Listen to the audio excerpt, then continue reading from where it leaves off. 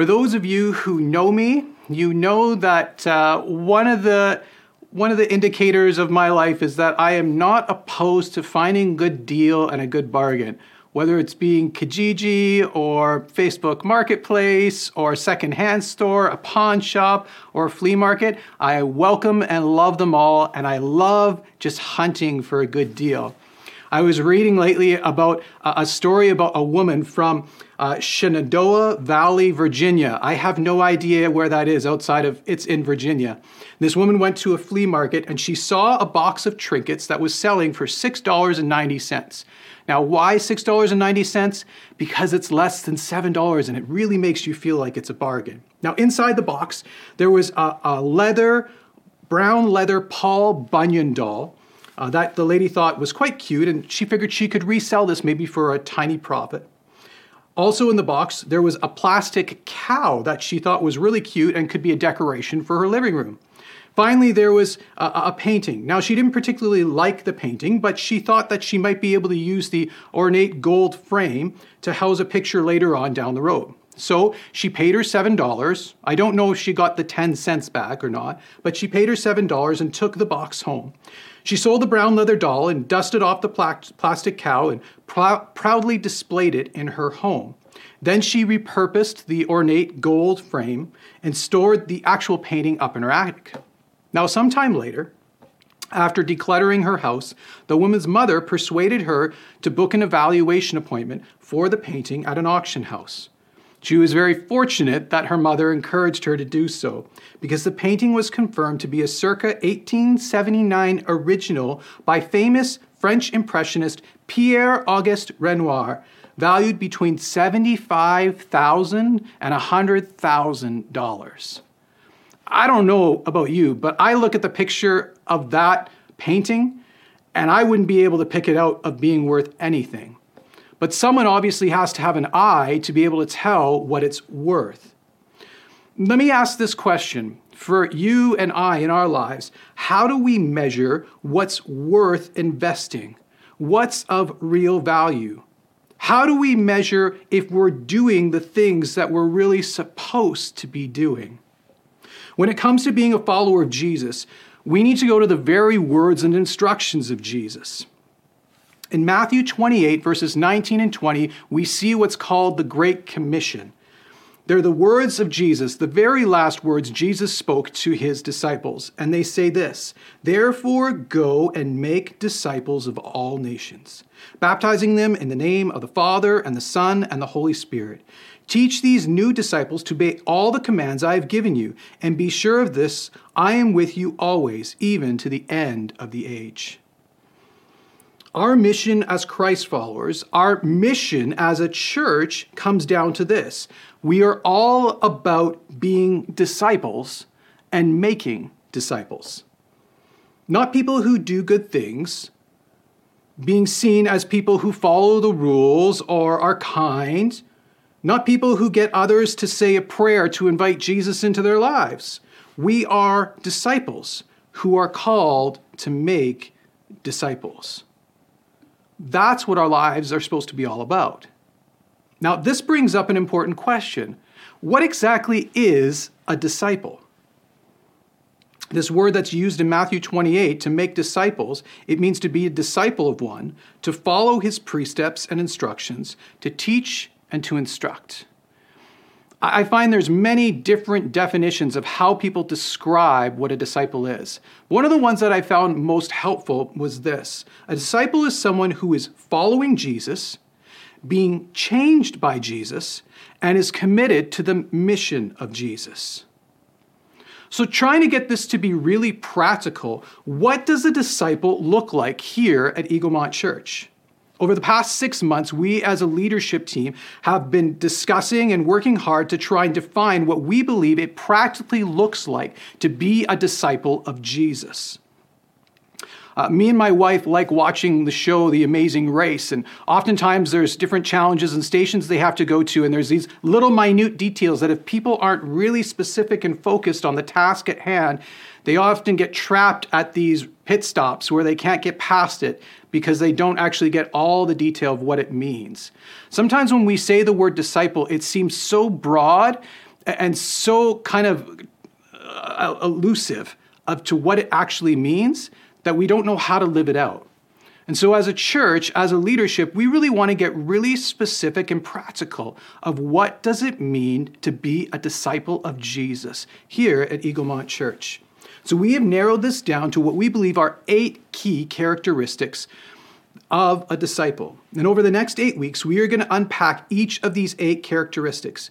In no particular order or priority, they are 1, growing intimacy with God.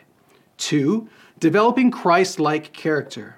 3, building healthy relationships. 4, engaging with the Bible. 5, obeying God. 6, exercising faith. 7, living generously. And 8, sharing Christ. Now, as a church, these 8 key points will be the guiding force behind all that we do here. As a church, we are all about fulfilling the Great Commission. If you're wondering what we are about at Eaglemont Church, it's exactly what Jesus spoke about, that Great Commission in Matthew chapter 28. So we will use these 8 characteristics moving forward to help guide all we do. If an event, a program, an exercise, anything is to be built up, it needs to have at least the emphasis of building one of these characteristics. No matter how popular, no matter how successful, quote unquote, anything is, we need to be achieving these goals because we want to pour all our energy, our time, our resources into the things that Jesus says are most important. We are completely sold out on this. So if you are part of Eaglemont Church, whether that's in children's ministry or youth ministry, or you're engaged in a small group, or you're involved in serving ministry, whether that's you're in a seniors group, this mission is the same across the board. And we want all of us to be deliberate and prayerful about how God is growing us in these ways. Now, one of the things we see clearly in the teachings of Jesus and throughout Scripture is that discipleship is not about a one-time decision.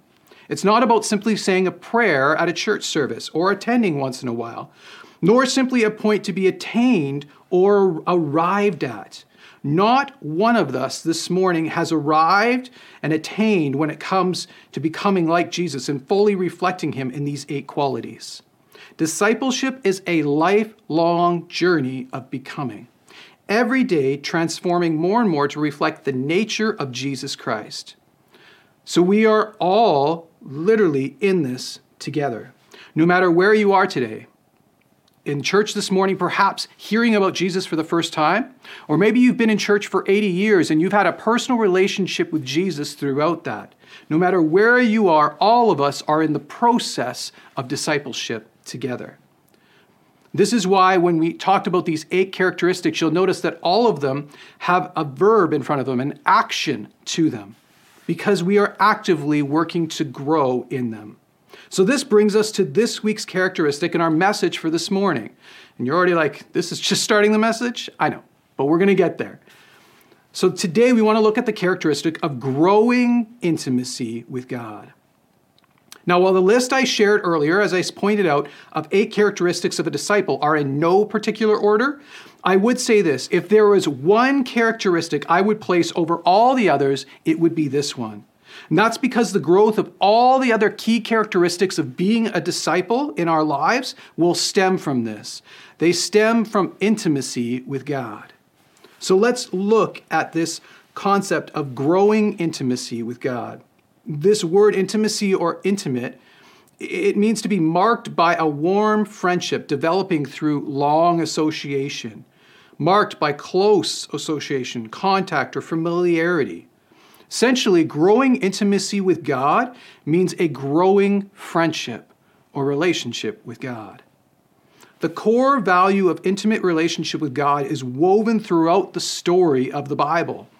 This redemptive relational story that we see throughout Scripture. We go right back to the beginning. In the beginning of Genesis, God breathed life into mankind. And in the beginning of Genesis, we see that God created Eden, a paradise where God would walk with Adam and Eve through the garden. The very purpose of mankind's relationship, the purpose of your life and your very existence is to be in relationship and communion with God.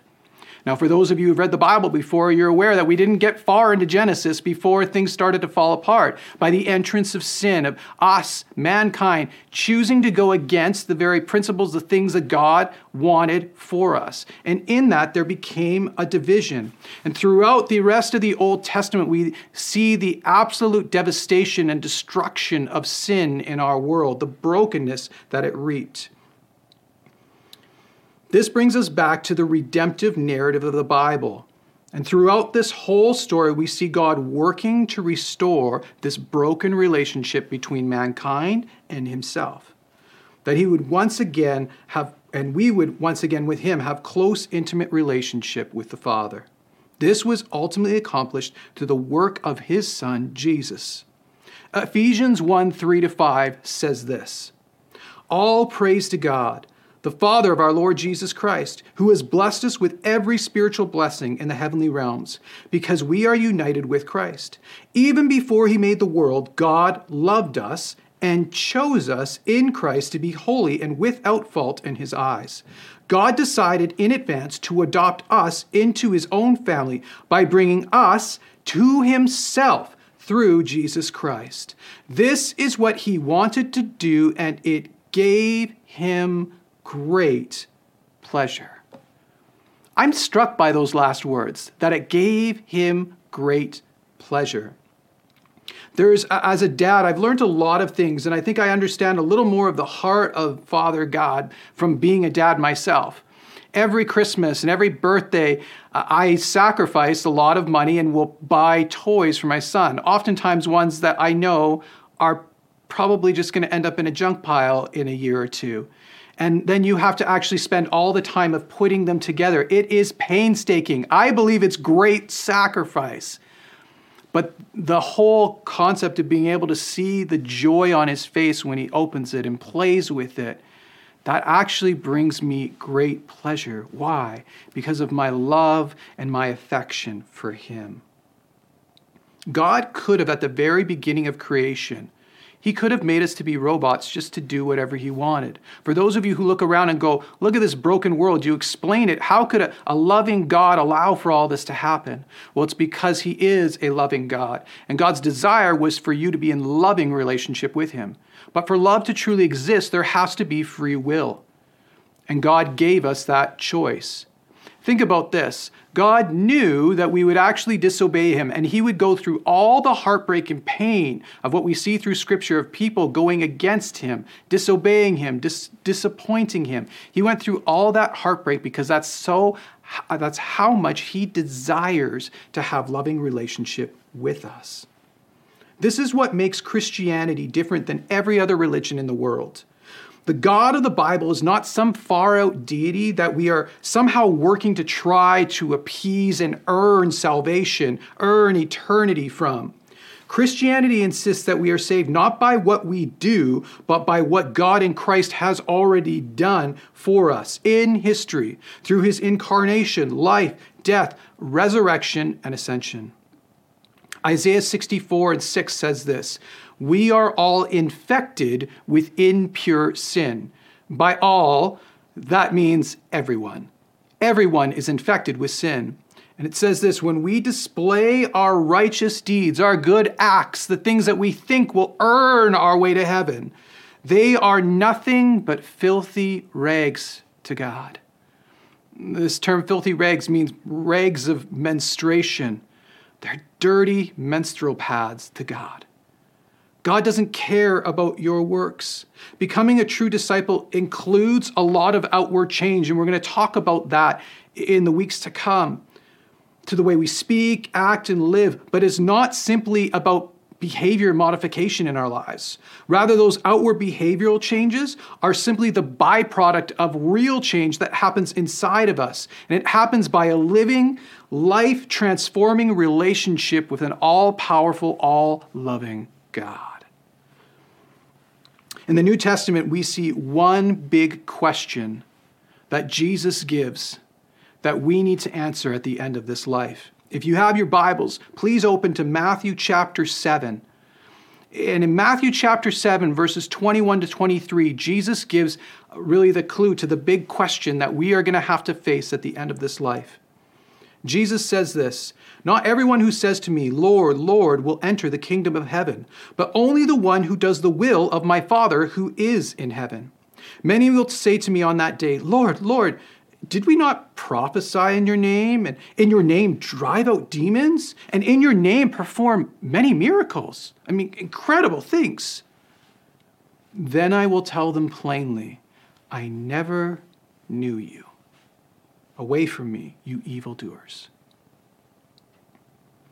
The big question that we need to be able to answer is intimated at the end of Jesus' response here. "I never knew you." "But God, I prophesied in your name. I cast out demons. God, look at all the amazing things I did for you, all the good works I've done." But they didn't know Jesus. Do you know him? And just as important, does he know you? Do you have a real relationship with God?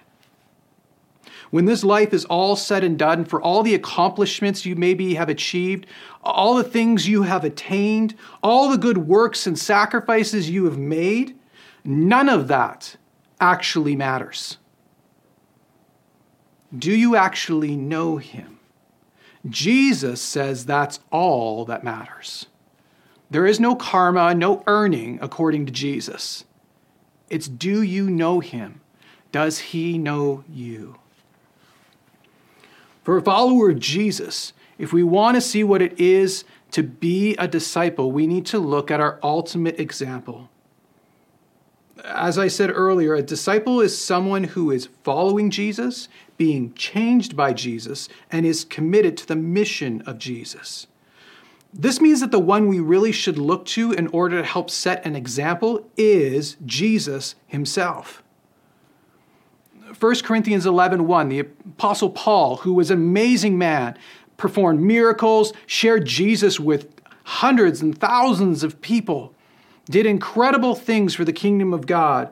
The Apostle Paul said this. He said, "Don't follow me and emulate me," but he says, "Follow my example, not as I achieve and as I show you great things." This is in 1 Corinthians 11, verse 1. "Follow my example only as I follow the example of Christ." I don't know if you have people in your life that you look to and you go, "That person's really spiritual. That person's someone I look up to, that I emulate, or I want to copy. I want to be like them." There's nothing wrong with having heroes in the faith, if you will. But they can't replace Jesus. Even Paul says, "I can't be the person you emulate and you copy. Only do it as I emulate Christ." Christ is our ultimate example. Sometimes I like watching shows about like white collar crimes, the guys who commit like real intense forgeries and burglaries. I don't know why, I just find it interesting. On the screen, you should see a picture of $2 bills. Now, if you were to look at those bills, one of those bills is fake. Can you pick out which one is and which one is real? No matter how good the forgery is, you do not learn how to do a good forgery by studying a good forgery. Rather, you're trying to actually look like what it is, so you have to study the real thing. If we want to be like Christ, don't look at someone who's similar or someone who's trying to follow Christ. We need to look to Jesus himself, the original. Now, before I move on, because some of you need to know, it's the bill on the bottom. That's the fake one. And the one that's on top, that's the real. If you guessed, well done. John 5:19 says this, as we look to Jesus, our example, when it comes to intimacy with God, Jesus is our example of what it means to be a disciple. His life is to set the standard for how we live. John 5:19. So Jesus explained, "I tell you the truth, the Son can do nothing by himself." Jesus, the Son of God, can't do anything by himself. He does only what he sees the Father doing. Whatever the Father does, the Son also does. Jesus, our example of how to live. John 8:26. Jesus, for I say only what I have heard from the one who sent me, and he is completely truthful. John 14, 8-10. Philip said to them, Lord, show us the Father, and it is sufficient for us. And Jesus said to him, have I been with you so long, and yet you have not known me, Philip? He who has seen me has seen the Father. So how can you say, show us the Father? You do not believe that I am in the Father, and the Father in me. The words that I speak to you, I do not speak on my own authority, but the Father who dwells in me does the works. John 10:30, the Father and I are one. Jesus was intimate and close with the Father. He relied every day on the Father speaking through him, on the Father empowering him and guiding him. He relied on the Father for direction. If Jesus relied so heavily on the Heavenly Father, wouldn't we also need to do so?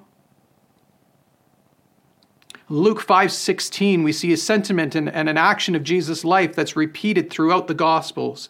But Jesus often withdrew to the wilderness to pray. This is in Luke 5:16. When it says he withdrew to the wilderness, it doesn't mean he went to the jungle. It means he went to a secluded place by himself to be with his Father, to speak and to spend time with him. If Jesus himself so greatly prioritized to be alone with God the Father, shouldn't we? See, it's only through that core relationship, that intimacy with God, that we can even actually know who we are ourselves. There is a core need in your soul to be known and to know your Creator. See, who you are is rooted in your Creator and who He created you to be. Your identity, your calling, your mission, it comes out of a personal relationship and knowledge of Him. The Bible gives us a clear picture for the Christ follower of who we are, of who God says you are. I encourage you this week to look through the first 3 chapters of the book of Ephesians. And here we see a lot about who God says you are. It says in Him or in Christ is used 11 times in the first 3 chapters of Ephesians and 30 times throughout that epistle. And we see in these chapters that you are chosen in Him. You are adopted into the family of God. You are redeemed by His blood, forgiven according to His grace, called for a specific purpose. You have received an inheritance, and you are sealed as a family member. You are loved and wanted and of great value to God. Living a life out of this identity leads to a life of richness with love, meaning, purpose, and fulfillment. Yet for many in our world and even in the church today, while they maybe have been aware even of some of these statements, they don't live their life out of this identity. Many struggle with an unhealth in their very soul that finds its roots in false identities from other voices. We need to be connected to our Creator in intimate relationship to find our purpose, our calling, our identity, and meaning through that. I want to look at one more passage together this morning. And again, if you have your Bibles, we're in the book of John. John chapter 15, verses 1-9. Jesus tells an illustration of what it is to live life in connection with Jesus, with the Father, through Christ. John chapter 15, verses 1-9. There's a word that often here is translated either abide or remain, and it means to continue to be kept, to be held continually, do not depart from. So Jesus says this, He says, I am the true vine, and my Father is the gardener. He cuts off every branch in me that bears no fruit. And we know from later, one of the messages in this series is going to be talking about the fruit of the Spirit. He cuts off every branch in me that bears no fruit, while every branch that does bear fruit, He prunes so that it will be given even more fruit. You are already clean because of the word I've spoken to you. I'd like us to focus on these next couple verses. So Jesus says this, remain in me, as I also remain in you. No branch can bear fruit by itself. It must remain in the vine. Your life cannot create things on its own. This is where it's backwards. If you're just trying to do good works, you're trying to achieve heaven, you're trying to achieve a good standing with God simply by doing things on your own, you can't do that. Just like a branch doesn't have life on its own, but life needs to come from the vine. Neither can you bear fruit unless you remain in me. I am the vine, you are the branches. If you remain in me and I in you, you will bear much fruit. Apart from me, you can do nothing. If you do not remain in me, you are like a branch that is thrown away and withers. Such branches are picked up, thrown in the fire, and burned. If you remain in me and my words remain in you, ask whatever you wish and it will be done for you. This is to my Father's glory, that you bear much fruit. Not you are successful or rich or look prestigious, but that the fruit of the Spirit that we're going to be talking about in a couple weeks is evident in your life. Love, joy, peace, patience. Those things are going to be growing in your life, showing yourselves to be my disciple. And the Father has loved me, so have I loved you. Now remain in my love. Church, I really want to encourage you this week. These verses, John 15, 1-9. Some of you need to every day read this week. Maybe in your 3x5 challenge time, to read through this passage and to spend some time just asking God, what would you want me to learn? What do you want to speak to me through these words of Jesus? We need to be careful, church, not to fall for the trap of religion. That is all a message of attaining